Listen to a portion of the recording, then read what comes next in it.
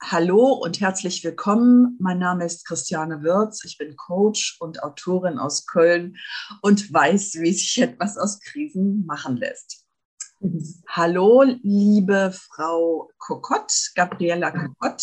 Ich begrüße Gabriela Kokott sehr herzlich. Sie ist jemand, der die Telefonseelsorge Trier repräsentiert. Guten Morgen, Frau Kokott. Wie geht's Ihnen heute? Einen schönen guten Morgen, Frau Wirz. Ja, ein bisschen aufgeregt, aber es geht mir gut. Dankeschön.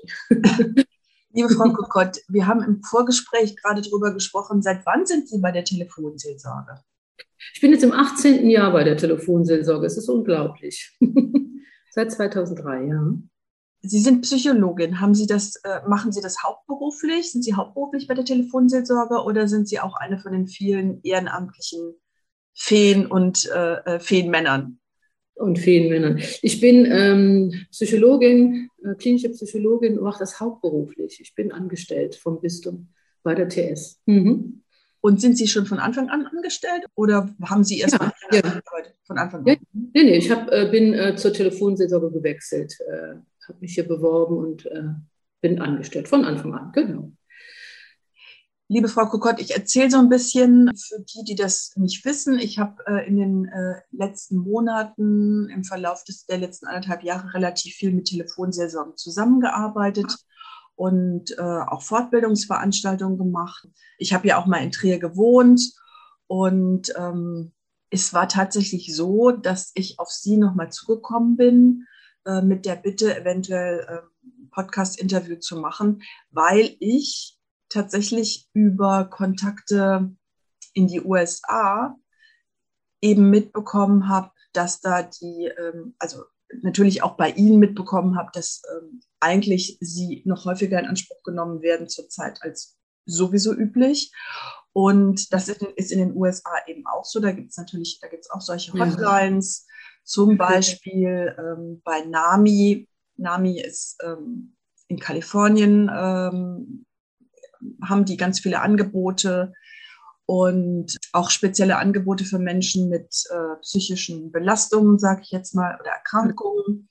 Ja. Und dann dachte ich mir, es sei vielleicht sinnvoll, mit Ihnen zu sprechen im Vorfeld dieser Weihnachtszeit, weil Weihnachten ja tatsächlich traditionell so ein bisschen für die einen eine ganz schöne Zeit ist, aber für die anderen oder sagen wir mal für einige Leute so eine Zeit ist, in der sie denken, mein Weihnachtsfest ist irgendwie einsam oder mein Weihnachtsfest ist irgendwie verlogen oder nur bei mir in der Familie gibt es Konflikte und so.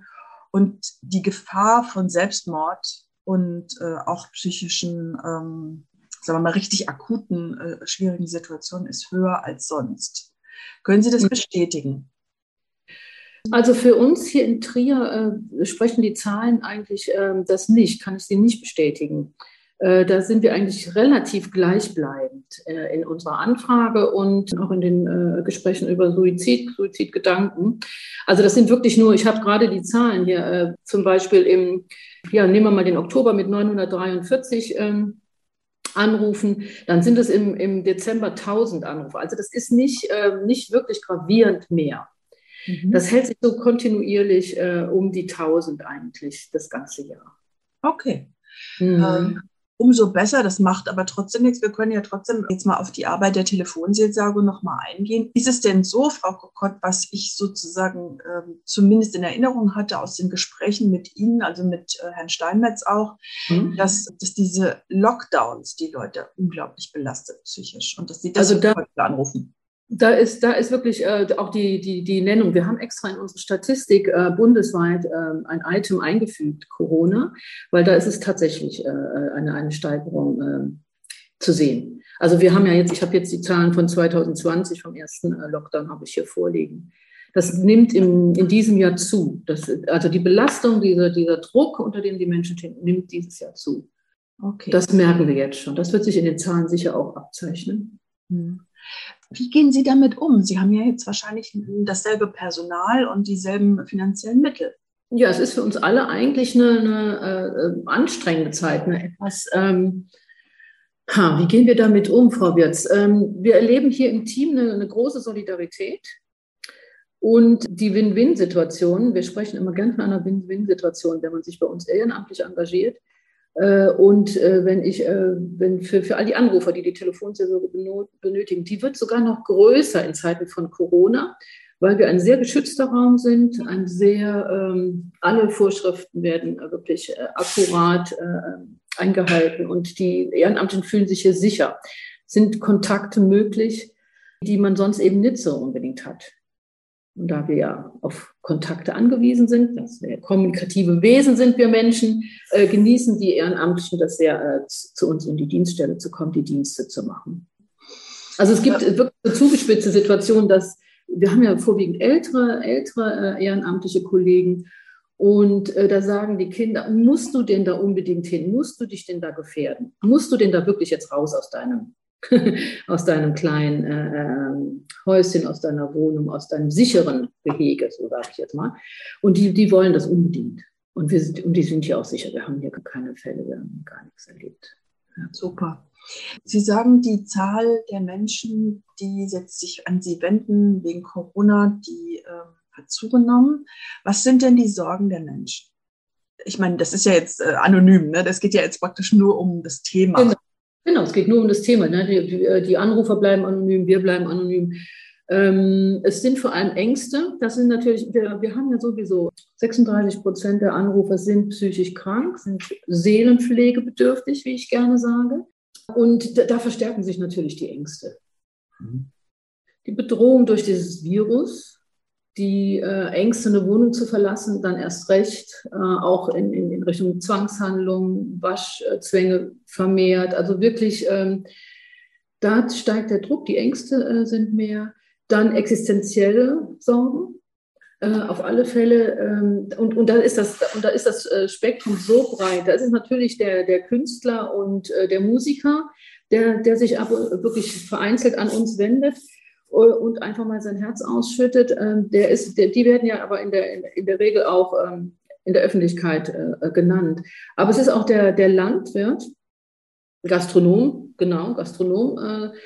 sowieso. Aber es ist, was mir jetzt so in Erinnerung geblieben ist, ist der Landwirt mit 68 Jahren.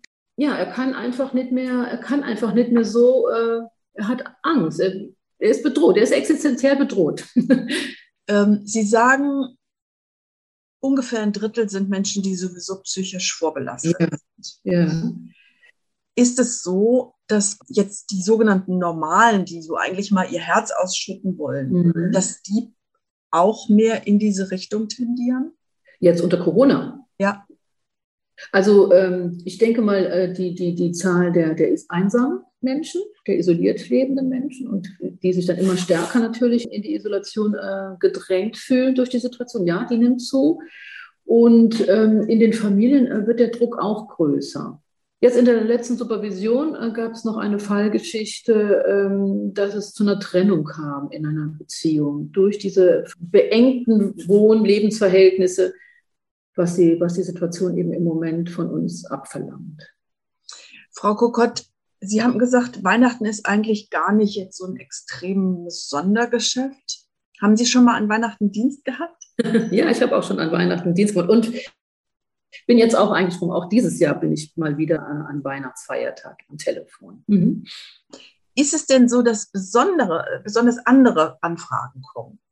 Bisschen wahrscheinlich schon, oder? Ein bisschen anders ist es. Es ist es ist eigentlich vergleichbar mit einem Nachtdienst. Die Gespräche sind tiefer, intensiver und vorherrschend ist entweder der Familienstreit tatsächlich, also ganz klischeehaft, weil da ja wirklich, das ist ja die Erwartung ist ja sehr hoch ans Weihnachtsfest und die Einsamkeit älterer Menschen. Da fällt mir als Stichwort ein, ich hatte, also ein Ex-Kollege von mir ist der Mike Litt und der hat, glaube ich, über viele Jahre Sendungen moderiert an Weihnachten und hat dann immer das Gefühl gehabt, hat auch ein Buch geschrieben, Der einsamste DJ der Welt. Und hat das so ein bisschen zum Ausdruck gebracht, dass er, also so wie Sting mit Message in a Bottle, dass er als einsamer DJ überhaupt nicht allein war, weil ganz viele anderen einfach am Radio gehangen haben und auch irgendwie einsam waren sozusagen. Ich meine, heute ist er nicht mehr alleine, aber so ein bisschen dieses Gefühl von, alle anderen haben irgendwie ein schönes Familienfest, nur bei mir ist es irgendwie anders. Mhm. Ja, ja, genau. Ja. Frau Kokott, jetzt einfach mal für die Leute, die vielleicht auch ein bisschen Kummer haben und diese Hürde noch nicht nehmen konnten, die Telefonseelsorgen anzurufen. Können Sie vielleicht mal ein bisschen für sich werben? Also ich kann für Sie werben und kann sagen, muss ich Ihnen wirklich noch das kann ich jetzt öffentlich erzählen. Ja. Ich hatte mal eine Veranstaltung, also ich habe jetzt irgendwie bestimmt 10, 15 Veranstaltungen mit Telefonseelsorgen bundesweit gemacht, vielleicht sogar schon mehr und einige online. Und bei einer Veranstaltung, das kann ich jetzt eben auch sagen, ein Teil davon ist eine Online-Lesung und ich habe ja auch ein bisschen was mitgemacht und ich habe tatsächlich über online so viel Empathie gespürt von ihnen, dass ich weinen musste. Und ich bin normalerweise ein ziemlicher Profi und weine so gut wie nie. Noch nicht mal zu Hause, noch nicht mal Freunden gegenüber. Und da musste ich weinen. Also ich kann, das würde ich jetzt schon mal sagen, dass sogar online und sogar dann wahrscheinlich über den Telefonhörer oder vielleicht sogar über den Chat sehr viel Empathie von Ihrer Seite kommt. Aber liebe Frau Kokott, Sie sind ja Expertin. Vielleicht können Sie noch ein bisschen was sagen zur Expertise der Damen und Herren. Ja, also wir sind bundesweit, wir sind alle sehr gut ausgebildet. Wir, durch die ehrenamtlichen Kollegen durchlaufen eine einjährige, sehr fundierte professionelle Ausbildung, bevor sie zugelassen werden zum Telefondienst. Und da sind sicher alle Kollegen gut, sehr gut. Die Trierer Kollegen sind bestimmt besonders gut. Die sind wirklich, wir haben ein tolles Team. Das ist so im Vergleich, was man so hört, so von den anderen Stellen, wie es da so zugeht. Wir sind schon was Besonderes. Da kann ich schon wirklich für uns hier in Trier ganz aus vollem Herzen, ganz ehrlich Werbung machen. Und die Nummern werden nicht gezeigt. Das ist immer die große Sorge der Anrufer, dass man die Nummer im Display sieht. Also das ist alles abgestellt. Wir sehen keine Nummern, keine Anrufnummern, kein Festnetz, kein Handy, gar nichts sehen wir, so wie Sie auch unsere Nummern jetzt sehen. Uns ist es wichtig zu vermitteln, Dr. Steinmetz und mir, so eine gewisse Werthaltung, so eine Grundhaltung, wertschätzende Grundhaltung, Menschen anzunehmen, sich einzufühlen, anzunehmen, egal wo die stehen, egal wie die gerade unterwegs sind. Und ich denke, das kommt rüber. Das ist das, was Telefonseelsorge attraktiv macht bei den Anrufern. Super. Das heißt, auch wenn ich sozusagen irgendwie, sagen wir, in leicht psychotische Zustände geraten würde, wäre das ein guter Tipp, bei Ihnen anzurufen, weil ich ja dann schon mal beruhigt sein könnte, okay, was weiß ich, die CIA kann gar nicht hinter mir sein, ich bin so gut abgesichert. Ich mache jetzt Witz, ne? Genau. Das ist genau der richtige Ort dann für so einen Menschen, der so unsicher ist gerade. Liebe Frau Kokott, eine Frage noch. Sie sagen, die Trierer Telefonseelsorge ist besonders wertschätzend. Das kann ich auch unterstreichen. Nur, es gibt wahrscheinlich bestimmte Zuständigkeiten. Ich kann jetzt wahrscheinlich nicht in Köln in Trier anrufen, oder wie ist das? Die Zuständigkeiten meinen Sie von den Rufnummern. Das organisiert die Telekom. Da haben wir überhaupt gar keinen Einfluss drauf. Da gibt es seit 7 Jahren ein neues Verteilernetz. Das sind sogenannte Organisationseinheiten, wo 4 bis 5 Telefonseelsorgestellen zusammengefasst werden. Und wenn jetzt zum Beispiel in Trier gerade besetzt ist, weil da ein Gespräch geführt wird, dann leitet die Telekom das automatisch weiter an die anderen Stellen in der OE. Sollte die OE besetzt sein, dann leitet das Netz das automatisch bundesweit weiter. Also da, wo der nächste freie Platz ist, da landet dann der Anrufer, die Anruferin. Das heißt, es ist nicht unbedingt so regional gegliedert, wie man sich das eigentlich vorstellt. Eigentlich im Prinzip schon. Ne? Also angenommen, ich wäre in Trier, würde ich normalerweise in Trier landen. Aber es kann sein, wenn besetzt ist, dann lande ich irgendwo in Leipzig oder in Hamburg oder sonst was. Genau, ja. Okay. Das war früher stärker regionalisierter. Ja.